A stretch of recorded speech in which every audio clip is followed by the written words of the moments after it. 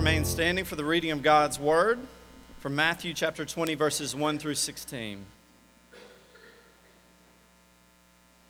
Matthew chapter 20, verses 1 through 16, the parable of the laborers in the vineyard. For the kingdom of heaven is like a master of a house who went out early in the morning to hire laborers for his vineyard. After agreeing with the laborers for a denarius a day, he sent them into his vineyard. And going out about the third hour, he saw others standing idle in the marketplace, and to them he said, "You go into the vineyard too, and whatever is right I will give you." So they went. Going out again about the 6th hour and the 9th hour, he did the same. And about the 11th hour, he went out and found others standing. And he said to them, "Why do you stand here idle all day?" And they said to him, "Because no one has hired us." He said to them, "You go into the vineyard too." And when evening came, the owner of the vineyard said to his foreman, "Call the laborers and pay them their wages, beginning with the last up to the first." And when those hired about the 11th hour came, each of them received a denarius. Now when those hired first came, they thought they would receive more, but each of them also received a denarius. And on receiving it, they grumbled at the master of the house, saying, "These last worked only 1 hour, and you have made them equal to us who have borne the burden of the day and the scorching heat." But he replied to one of them, "Friend, I am doing you no wrong. Did you not agree with me for a denarius? Take what belongs to you and go. I choose to give to this last worker as I give to you. Am I not allowed to do what I choose with what belongs to me? Or do you begrudge my generosity? So the last will be first and the first last." You can be seated. Let's pray. Father, we thank you for this day to come together and worship you. We pray that we would do it in spirit and truth in this word preached. And we pray that your word would go out and not return empty, as you have promised it never does. We pray that it would perform what you would have it perform in our hearts and in our minds today. We pray all of this in Christ's name. Amen. There's no such thing as a free lunch. That was what my brother's middle school basketball t-shirt said on the back. I don't know if you're familiar with this phrase. There's no such thing as a free lunch. I was very confused about this as a child. I didn't understand what his basketball team had to do with the cafeteria, how that all worked. Now I know that the shirt was trying to say something. It was trying to say that for the Middle Tennessee Christian School Cougars, nothing was given. Everything had to be earned with sweat and blood and maybe tears on the practice court. So it was meant to galvanize the players. And in fact, this phrase, "there's no such thing as a free lunch," actually has a long history and has applications in science, in economics, in finance, in statistics. Again, the idea is that anything that claims to be free, anything that appears to be gratis, is a lie. That there is no such thing. That everything costs something. And for the most part, that is how the world works, right? I mean, most of us have become sort of immune to these phrases. "You are the lucky winner," or "Congratulations, you have been chosen," because those things are mostly scams. In fact, I would argue that because of this quid pro quo culture that we live in, that many of us have become, as Robert Capon once said, inveterate bookkeepers. In other words, we are hyper concerned with what we deserve in work and in life and in family and in faith. And what's even more interesting is that often we are just as concerned with what other people deserve, with what they make, with what they've earned, with what their situation is. We might say that we are inveterate bookkeepers with wandering eyes, so that we keep a close tally in our own lives, our own ledger books, but we also want to see others as well. The disciples themselves proved this point. They asked, "Which of us will be the greatest in the kingdom of heaven?" As if discipleship in this world is a sort of long interview process for heaven. And when the risen Jesus appears, Peter asks, "What is going to happen to John?"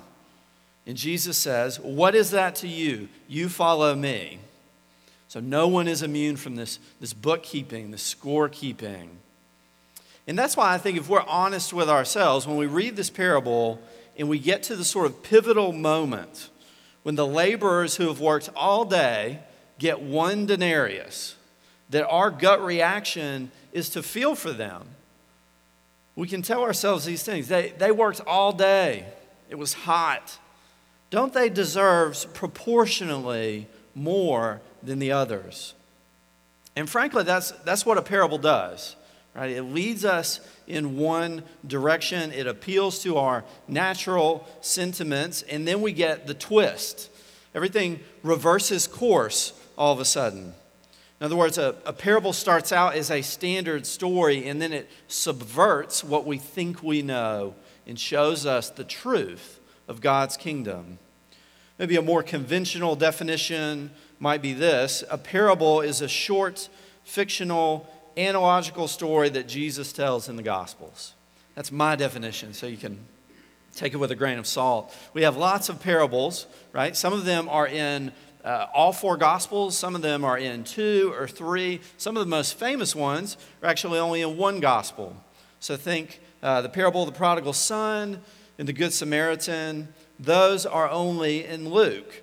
But we can assume that Jesus told a lot of these. It certainly looks in the Gospels as if these are an important part of his teaching ministry. So why did Jesus tell them? Well, that is a little bit of a more complicated question, and I don't want to get into sort of the weeds of parable theory, which is a thing that people write books about. But I would encourage you to be skeptical of a couple things when it comes to parables. First, of simplistic definitions of what a parable is. So if someone says, well, a parable is just an illustration, then that's a little bit like saying, well, a diamond is just a rock. Well, maybe technically it's just a rock, but they clearly mean a lot more to us than most rocks. Or you may hear someone say, a parable is just trying to make 1 point and only 1 point. And this is actually the prevailing view of parables right now, but that's not necessarily true either, because the parable of the sower, which Jesus himself interprets for us, has more than 1 point. So beware of simplistic definitions of parables. But on the other side of the coin, there were times in church history when it was very common for people to take parables and make them far too complex. In fact, some very great men in church history have done this. So think Augustine. People have taken the allegorical content in parables and sort of carried it too far, so that every little detail in the parable stood for something else and nothing was really as it seemed. One of the problems with that is that Jesus told these parables to normal first century people, and he definitely meant for them to understand what he was saying. So when we read a parable, we should try not to reduce it, and we should try not to convolute it. In other words, we don't want to take away too much, and we don't want to add too much. We should try to take the parable as it is.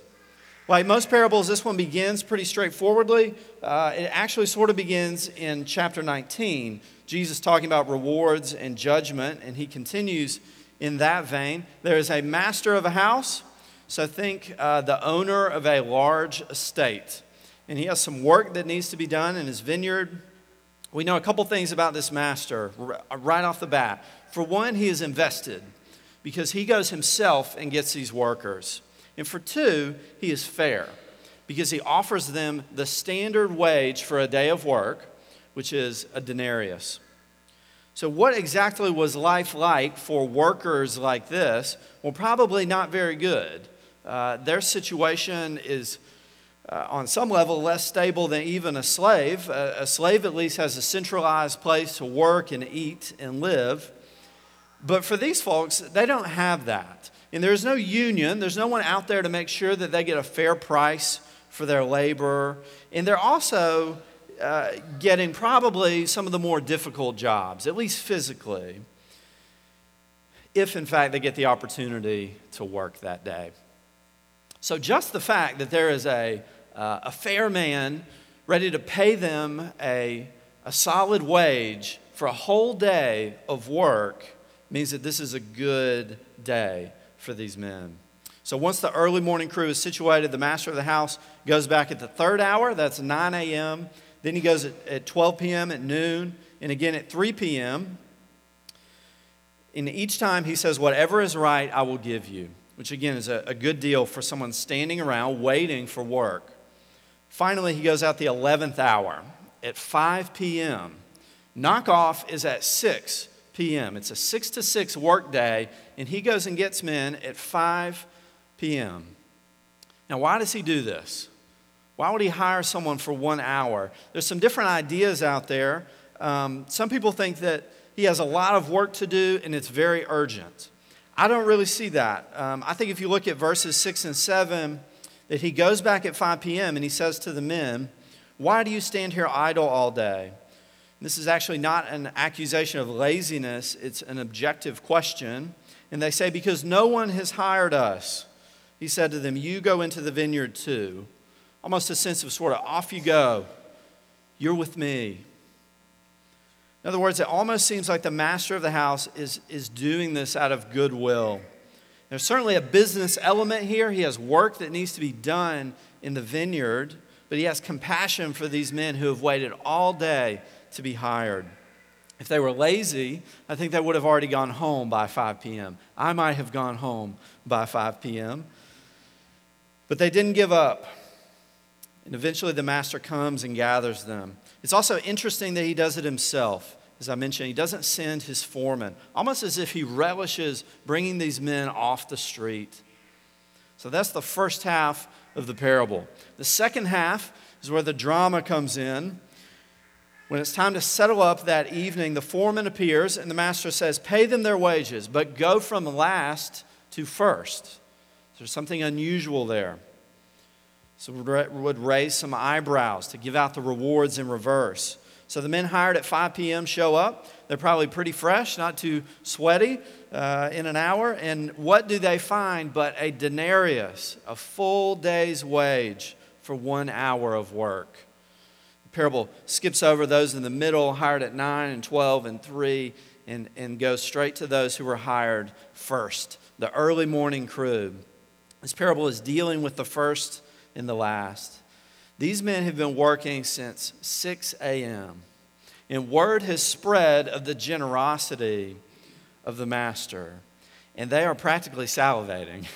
They are seeing the dollar signs. They may be hearing the cash register sounds in their mind, and they're thinking, if those guys got a whole denarius for 1 hour of work, and I worked 12 hours, that's like 12 times. That's almost 2 weeks of pay for 1 day of work. But what do they get? They get a denarius, just one. And they are crushed. And suddenly, they become accounting experts. They become experts on work-labor relations. And they begin to tally and they begin to make their case. They open the books. And we should notice the language here, which is not as spare as the rest of the parable. These last, verse 12, worked only 1 hour, they say, and you have made them equal to us, who have borne the burden of the day in the scorching heat. So we're going to pause here and start to unpack this. The parable is making a larger spiritual point. That's what parables do. So we know that the vineyard is life. And that what Jesus is talking about is not actually the evening of the day. He's talking about the evening of the world. He's talking about Judgment Day when he returns. In other words, this is a parable about equality.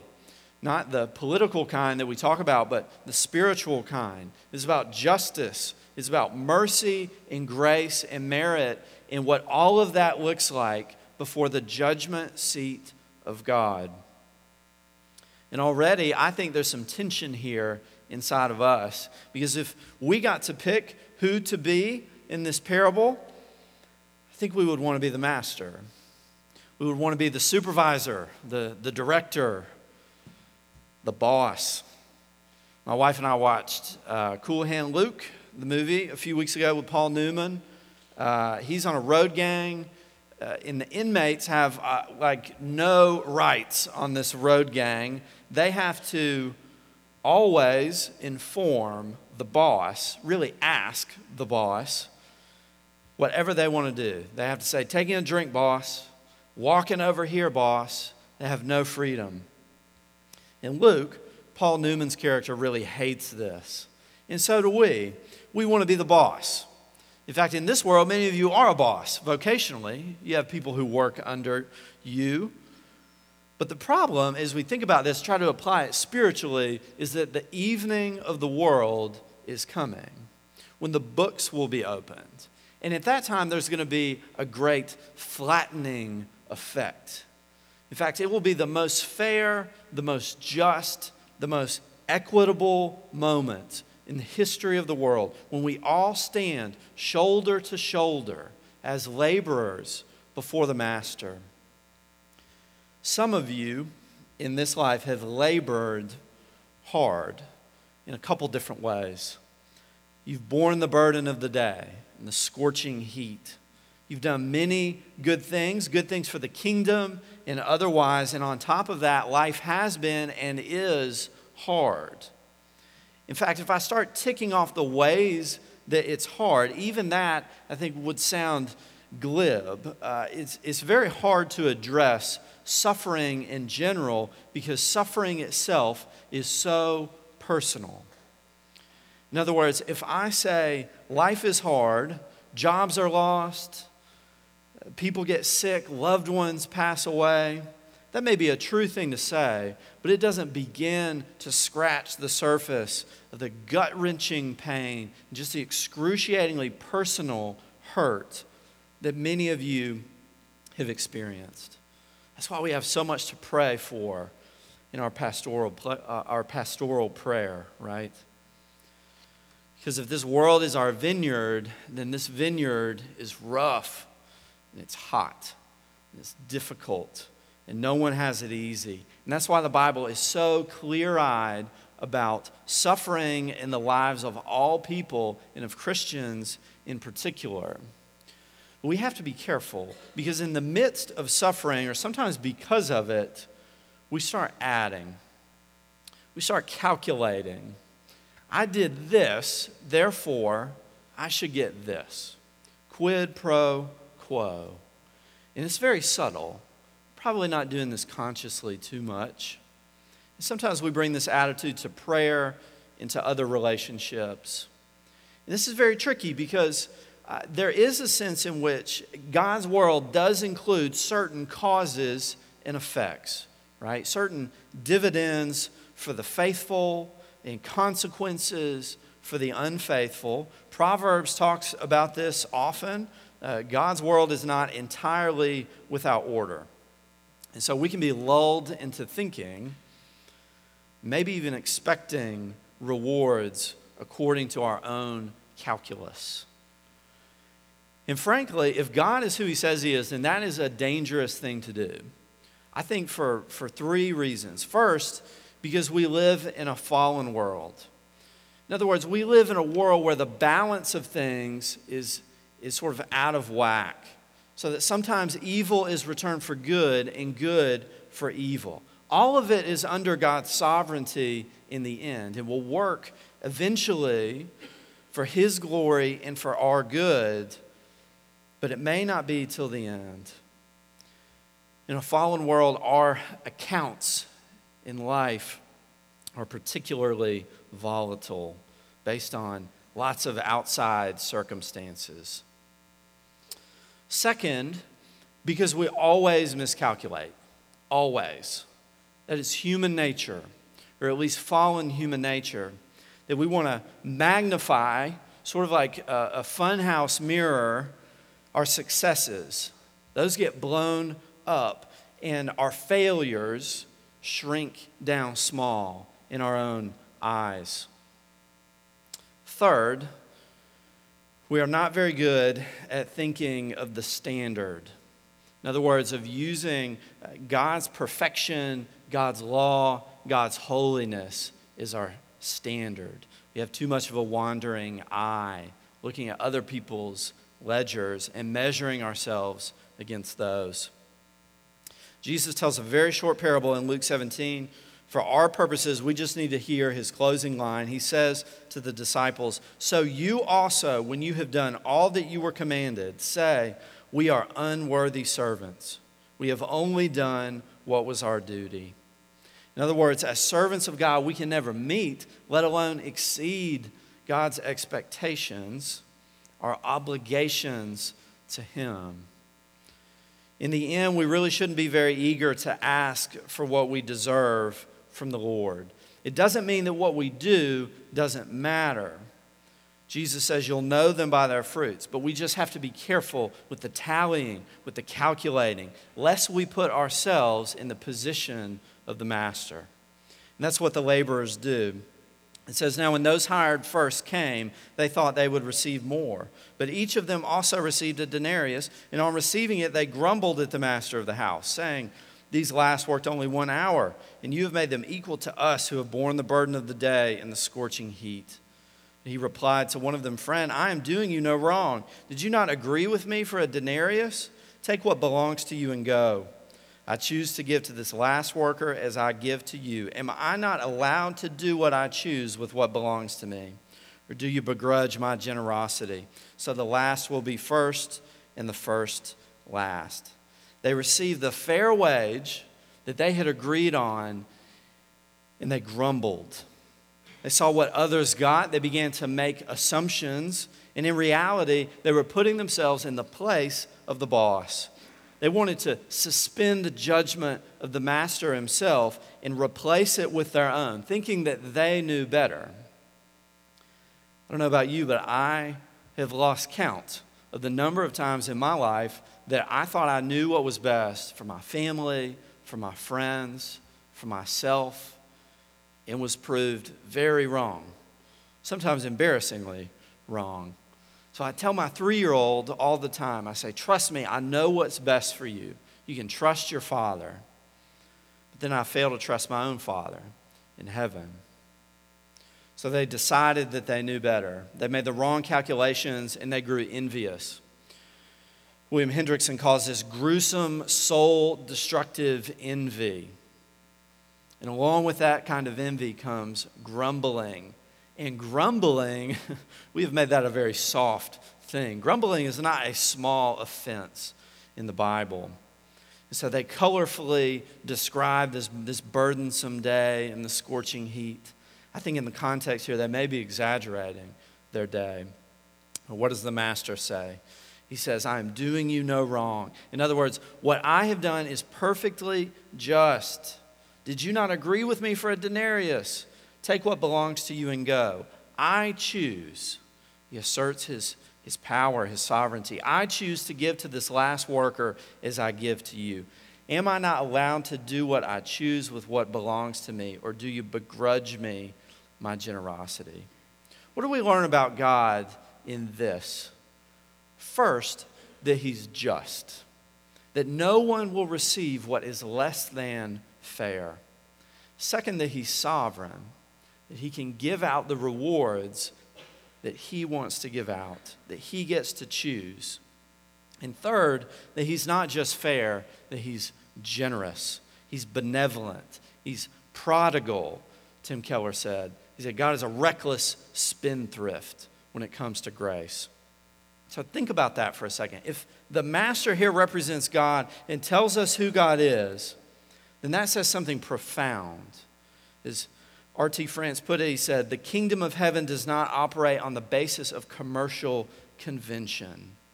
In other words, the master in the parable is a commercial fool, France says. He's generous without calculating. He hires people who do not need to be hired, and then he pays them wages that he does not need to pay them. And what is that if not the gospel? The good news that God is generous and gracious and kind beyond our wildest imaginations, beyond anything that we could imagine, because we are so often miserly and calculating and envious.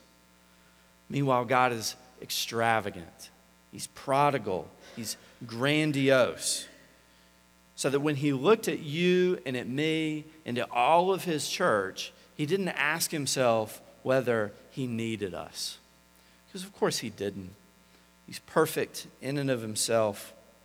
He didn't ask whether he needed us. He just said, off you go into my kingdom through the blood of my Son. And God can do that. God can spend recklessly on us because on the cross he paid the whole debt himself. So that the real life equivalent of the master lavishing a denarius on workers who had only worked 1 hour, the real life equivalent to that is you and I being called, being found by him, and invited not just into a business relationship, not just into a quid pro quo arrangement, but into a family. In Christ, we've been adopted and made sons and daughters of the Most High, so that we can't begrudge his grace to anyone else, because God did not begrudge his grace to us. In God's economy, he says, the last will be first and the first last. So what does that mean? How can we be last? We don't think about that very often. How to be last. I think G.K. Chesterton was probably right when he wrote The Times of London. They had asked their readers to answer the question, what's wrong with the world today? And Chesterton famously wrote back, he says simply, dear sirs, I am. To be last is to recognize our fallenness in general and our sins in particular, and to see ourselves clearly before God. So what do I mean by fallenness in general? Well, total depravity is the big theological category for this. It does not mean that we are as bad as we could be. It means that every part of us, every action, every motivation is tainted by sin. That's fallenness in general. But we should also keep a close eye on our sins in particular. That is, how our depravity manifests itself in real life, real world, specific situations in our hearts. Now, if you're listening closely, you may think, he said, keep an eye on all of these sins. That sounds a little bit like bookkeeping. He told us not to do the bookkeeping. That's true to an extent, but here's the difference, I think. I said not to keep a ledger. The ledger that we shouldn't keep has a big R word on the front, reward. I think the ledger that we should keep also has a big R word on the front, and it's repentance. Repentance. The last will be first, the first will be last. That's two categories of people, sheep and goats elsewhere in the Bible.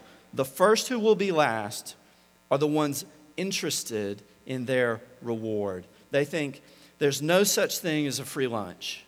And so they're calculating, and they're out to get theirs. The last who will be first are the ones interested in their repentance. And they know that there is lots and lots and lots of free stuff at the hands of a just and sovereign and gracious and generous God. The most poignant illustration that I know of this idea that the last will be first and the first last comes from the Catholic writer Flannery O'Connor, her short story Revelation. I'm going to change it a little bit to make it suitable from the pulpit. In this story, there is a very pharisaical woman, and her name is Mrs. Turpin, and she has a vision of heaven, and it's this. A visionary light settled in her eyes. She saw the streak as a vast swinging bridge extending upward from the earth through a field of living fire. Upon it, a vast horde of souls were tumbling toward heaven. There were whole companies of white trash, clean for the first time in their lives, and bands of people of all races in white robes, and battalions of freaks and lunatics, shouting and clapping and leaping like frogs. And bringing up the end of the procession was a tribe of people whom she recognized at once as those who, like herself, had always had a little bit of everything and the given wit to use it right. She leaned forward to observe them closer. They were marching behind the others with great dignity, accountable as they had always been for good order and common sense and respectable behavior. They alone were on key. Yet she could see by their shocked and altered faces, that even their virtues were being burned away. That's what will happen in the evening of the world, at Judgment Day. Our books that we have kept will be burned away, and it will be God's books that will be opened. And in that moment, he will be far more interested, and we will be far more interested in repentance than in reward, although reward is surely to come. Let me pray for us. Father, we thank you for your word and this message of grace in this parable, that you are never less than fair, but you are always generous as well.